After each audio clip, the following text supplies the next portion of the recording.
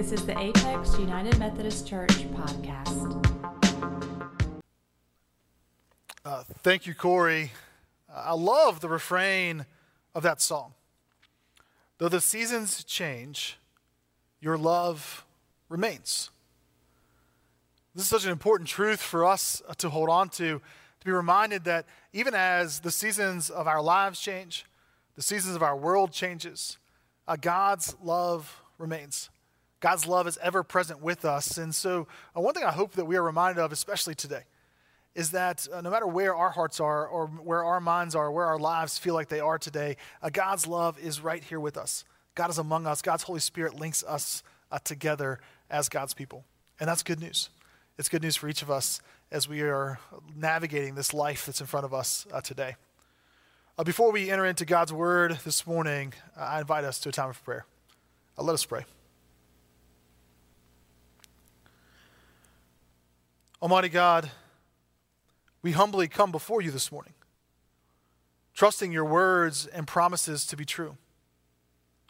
You promise to remain with us at all times, in all places, and in all seasons. And even when our love fails, when our love falls short, your love never fails. Your love never falls short. We ask you this morning to fill us with your Holy Spirit, surround us with your presence, and link us together with one another. This morning, as your word is read and proclaimed, I do humbly ask that the words of my mouth and the meditations of all of our hearts, that they may be acceptable in your sight. Amen. This morning, we are continuing our summer sermon series on the Gospel of Matthew.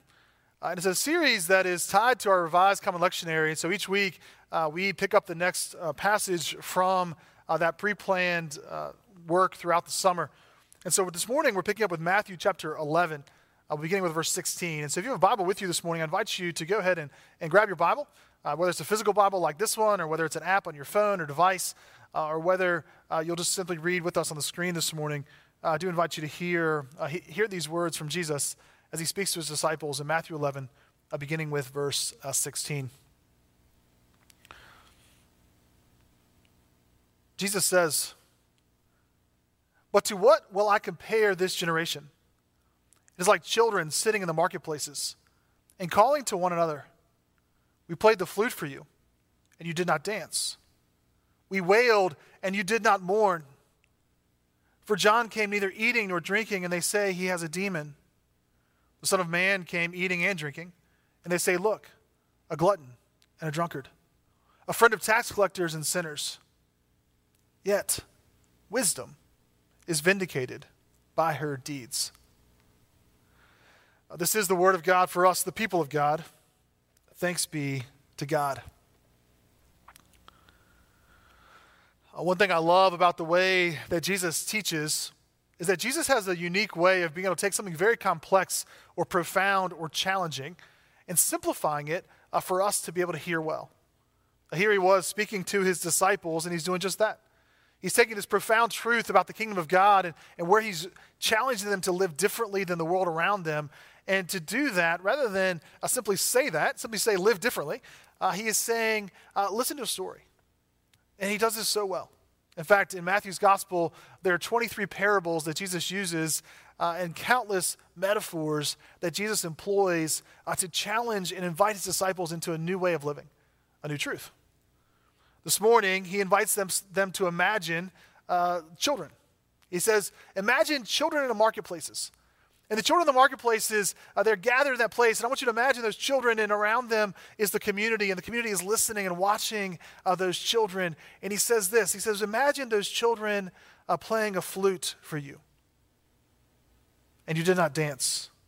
He says, or we wailed for you. And you did not mourn. In one case, in this passage, you see joy.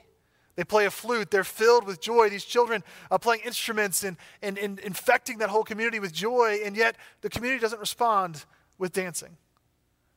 And the other, suffering. These children wailing, mourning, grieving, and yet again, even as these children before that community are suffering, they do not respond. The children are leading them, and yet the community is not coming alongside them.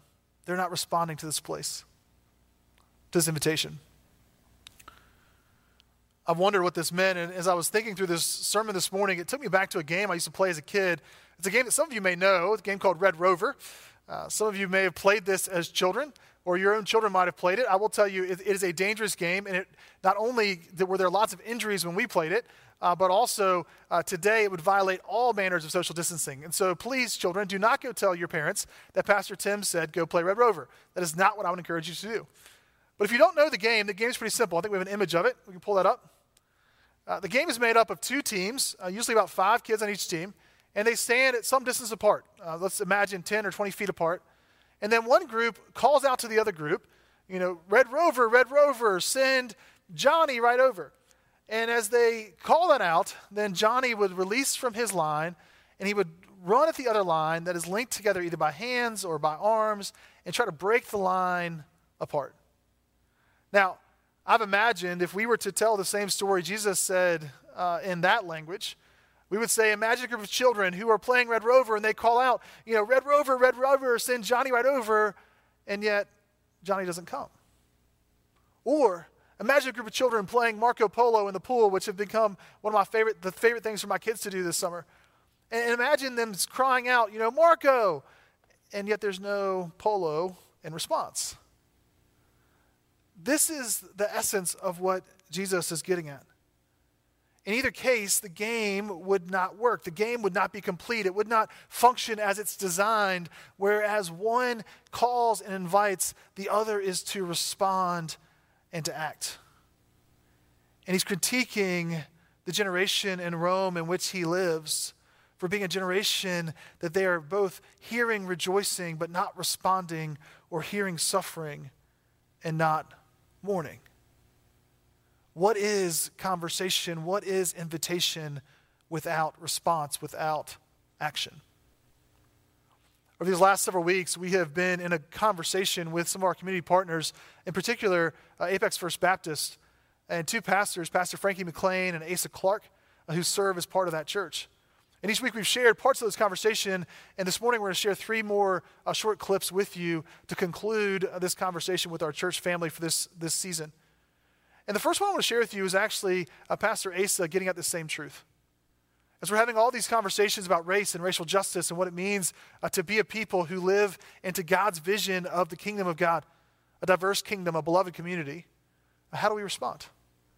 And so this first clip you're going to watch is Asa talking about the action that's required in response to conversation. Let's watch. The thing is, we have to have action. You know what I'm saying? It has to be something, and it has to be a game plan. My pastor on that call, I remember one of the most important things that he said, and I honored you for it, was that I don't want to get on this call just to say we're having a call. What are we going to do? What's the action going to look like? What's our game plan? And I think that that's been the issue that we've had a lot of times, is that we talk about it, that something happens, we make a hashtag, and this is on both sides of it. You know what I'm saying? And we make a hashtag, and then we just sort of keep going without it being true action, us figuring out how to break it down. Pastor Asa challenges us to be a people of true action, a people that don't simply make a hashtag and begin to share our thoughts on social media, but a people who take this conversation and live it out in our world. About 2 weeks ago, Corey led us in a song called Rose Petals. It's a song I've listened to several times over the last few weeks. It's one of the ones that have gotten stuck in my head as we have been having these conversations. But part of, again, what we connect to this conversation is what does it do? What good does it do if we sing beautiful songs but nothing changes? The 3 questions that I have been asking us to think about are these. What needs to change in me? Who am I listening to? And what is the next step for me? And I hope, again, this morning that we would be challenged with these questions. That this would not be something that simply engages us and then fades away, but we would specifically be asking now, not just who are we listening to, but what's our next step? What's the thing that we're doing in response to this call to action? I know for many of you, you've taken next steps. Some of you have joined book clubs. Pastor Laura, I know, is helping lead a book club on how to be anti-racist this summer. There's over 150 people from across our church family that are engaged in those conversations, asking themselves reflectively about themselves and their community, about what it means to be a people who actively resist and reject racism. I know Corey's leading a book club called White Fragility. Again, people are engaging in that conversation and asking, what's next? What do we do with this conversation? Others are seeking ways to serve or seeking ways to have conversation with friends and other folks in our community to open up our minds to where God might be leading us to be a people who don't just talk about change, but who enact change. As we continue in Matthew 11, you hear Jesus echo this same sentiment. He closes this little pericope with these words. He says, wisdom is vindicated by her deeds. Jesus suggests that we can be wise, we can know the right response, our minds can be transformed, but if our actions aren't transformed, if our deeds don't reflect that, it's not fully realized. Wisdom is fully realized in action, in change, and transformation. So I want to begin by offering an invitation to us, by inviting us to consider what these next steps look like for us. I want to share an invitation that not only comes from me, but comes from Pastor Frankie this morning. Let's watch. But what I hope comes out of all of this is that we all begin to see things from the other person's perspective. You and I talked about ways that we could work together as a church, because one of the most segregated places in America is the church. The Black church is segregated, just as much as anybody else's. And I think that's a failure on our part, right? That somehow we feel like we have to be in our own silos within our own churches. So one of the things we do at Apex First Baptist is 5 days a week now. It was 6 days a week, but now 5 days a week, we feed at the church Monday through Friday, 6:30 to 7:30, and we feed the community of the Western Wake County. And we would love for you guys to come over and help us with that. Or if you guys have similar programs or things that you're doing, we would love to come over and be a part of that. I work a lot with one of your ministers, David Brown, with Western Wake Crisis Ministry. And so I know there are a lot of good people at Apex Methodist Church, and we would love for all of us to come together, because if they can see the body of Christ, to Asa's point, working together, walking together in unity, then I think it can spread to the greater community. I love that image, right? If Pastor Frankie says if the community, if the world can see the body of Christ working together, united together, what image would that offer the world? What imagination might our world see something different? Well, that's part of why we've been very intentional about having Pastor Frankie and Pastor Asa's voices in our congregation. We want to be a people in partnership. It's part of why they've invited us to come preach later on at Apex First Baptist to not only be people who talk about this in separate spaces, but who talk about this together as community, that we might demonstrate what it means to be God's people, not just throughout the week, but also on Sundays, and how we might reflect that kind of work. One invitation that he gave was that we might serve together.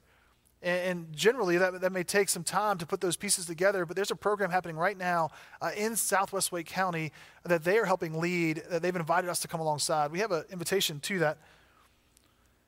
It's a summer food service project. You'll see the URL on our screen about where that is, at apexumc.org/food service. And I would invite you to take a minute and visit that today and see how we might come alongside our sisters and brothers at Apex United, or at Apex First Baptist, to serve together. That's one way, even right now, that we can do this work as God's people. As we close this morning, I'm going to close with a word of hope, because I'm very hopeful. I'm hopeful that as we live out this calling to be God's diverse kingdom of God, God's beloved community, that there is real transformation that's possible. I'm going to leave us with a word of hope from Asa. Let's watch. Again, thank you so much for having us.